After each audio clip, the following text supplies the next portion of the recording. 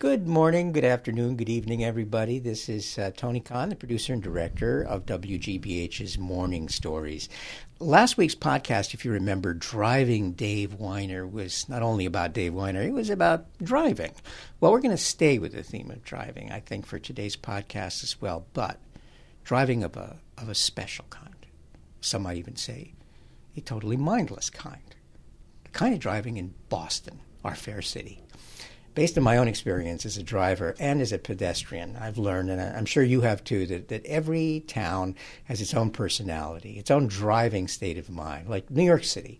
New York City, straight lanes, a grid pattern. It's all about precision. It's about speed. It's about straight lines. You drive from the gut there with eagle eyes. It's about how close can you get before you smash into the taxi.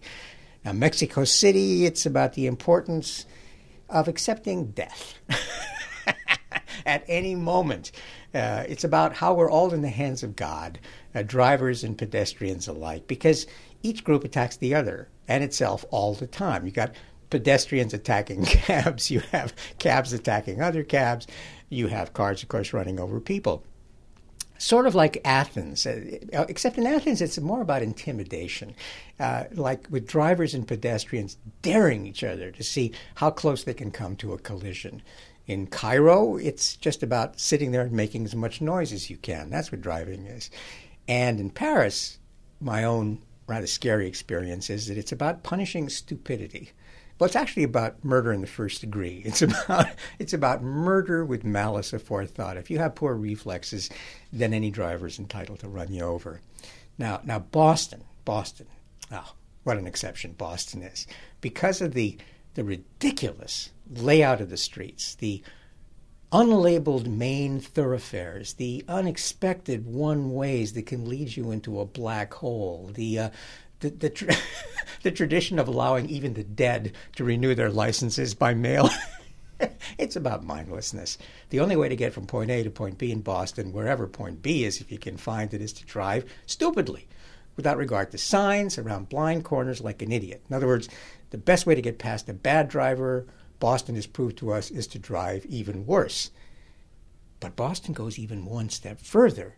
Not only is the driving bad, the parking is even worse than the driving, especially during the winter when it snows hard. Well, Mary Kocol is today's storyteller. She lives in Somerville, Massachusetts, a town that calls itself America's hometown. It's very near Boston, and it's very much under the sphere of influence, if you can call it that, of Boston driving and parking. And her morning story today we call Taking It to the Street. 5 winters ago, I slipped on an icy sidewalk and broke my leg. In the town of Somerville where I live, being confined to your apartment for the rest of the winter in a cast is not all bad news. For one thing, you don't have to keep shoveling your car out and losing the space the second you drive away. With each snowfall, the games begin.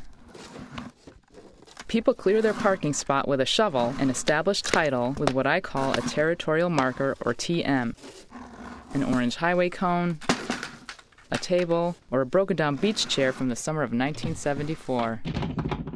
Sometimes the whole street looks like a frozen yard sale or an outdoor chair museum. I heard somebody in South Boston left a toilet to mark his spot.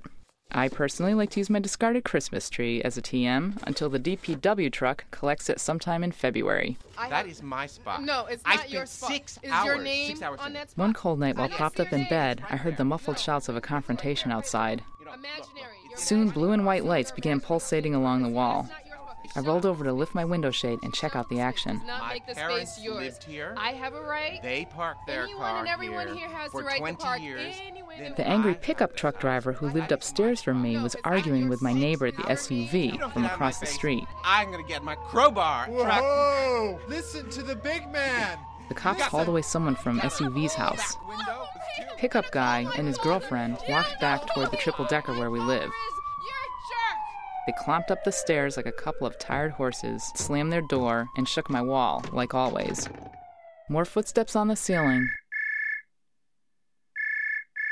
Hey, did you hear what was going on outside? It was Pickup Guy calling to fill me in on his side of the story. It turned out that his girlfriend had parked in the shoveled spot of the SUV neighbor. so they scratched her car in retaliation. He shoveled it out and Then the cops took away the SUV daughter since she became belligerent. SUV dad was now very upset and making serious threats to pickup guy after the cops left. To support me on this? Pickup guy and girlfriend were leaving for the night out of fear SUV was coming to get them. I felt like Jimmy Stewart in Alfred Hitchcock's Rear Window, a professional photographer, incapacitated by a broken leg, in serious danger for knowing too much. I called some friends with a list of potential suspects if I were found dead the next morning. 5 winters have passed since then, and I'm back in the parking game like nothing has changed. Actually, one new TM from Highland Avenue really caught my attention recently. It was a blue Somerville recycles bin, filled with sand or ice, with an old broom handle staked in the middle of it.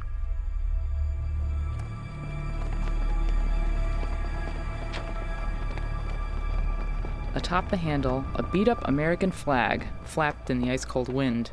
The crusty snowbanks on either side added to the effect that it might have come from the archives of the Apollo moon landings. Whoever did this was taking over the parking spot in the name of the United States of America. If you want to park here, it says, you'll have to move the flag. And nobody messes with the flag. Did he just throw a snowball at me? I'm calling the mayor. He I'm better calling the mayor. have Matter not of fact, I'm have gonna call thrown the a police snowball and have you because arrested. I'm coming gonna over there have you with an ice pick. arrested. Good thing I didn't have a hammer. Get out of my face!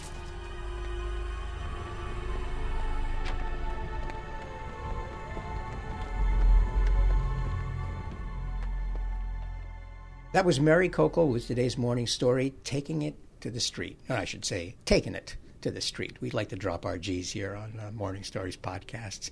Podcasts of WGBH's Morning Stories are made possible in part with support from Ipswitch, a leader in file transfer software. If you want more information about Ipswitch, who wouldn't? Go to their website, www.ipswitch.com. That's IPSWITCH. Oh, you know how to spell com. Gary Mott, as a former resident of San Antonio, Texas, there's one thing in particular that drives you nuts. It's the sign that you see on most Boston streets that says, no parking here during declared snow emergency. Now, what do you think that means? Well, I know exactly what it means. It means that the thousands of people that live in my neighborhood are going to have to move their cars elsewhere. Where? Don't know. And 5 minutes after a snow emergency is declared, you walk out, you see the meter maid out there writing tickets, Right. towing cars. Yeah. I mean, where's the justice in that? You know why I'm not worried by all this? And you've seen this, Gary. I know Yeah. you've seen this. This is the only way I can explain it, was born with a parking gene. The parking gene, yes, as displayed the other day when we drove to the Harvard Faculty Club. Cambridge, Massachusetts, worst place in the world to park. And what happened as we drove by? A car pulled out I can hear the music now. just long enough to fit your car. It was right in front of the Harvard Faculty Club. I mean, This is the only reason why I've been able to live in Boston for 35 years. It doesn't have anything to do with my friends, my contacts, or my career. I have a parking gene. hey, So I have not been forced to kill some neighbor, nor have I been attacked by a neighbor because of it. that's why I hang out with you. Maybe some of it will rub off. Well, it's about time you started doing some of the driving. That's all I got to say here. Anyway, that's it for this week's podcast. Be sure to keep on downloading us, and we'll be sure to give you something to download. And don't forget our website, wgbh.org/morningstories. Lots of good listening there. And also, we love getting feedback. Thanks so much to all of you who have written in to give us your praise as well as, your gripes. We've gotten, a few from folks that just haven't been too happy with what we've been doing. So. yeah, Gary gets those. I keep the other ones. Morning Stories at wgbh.org is our email address. See you next week.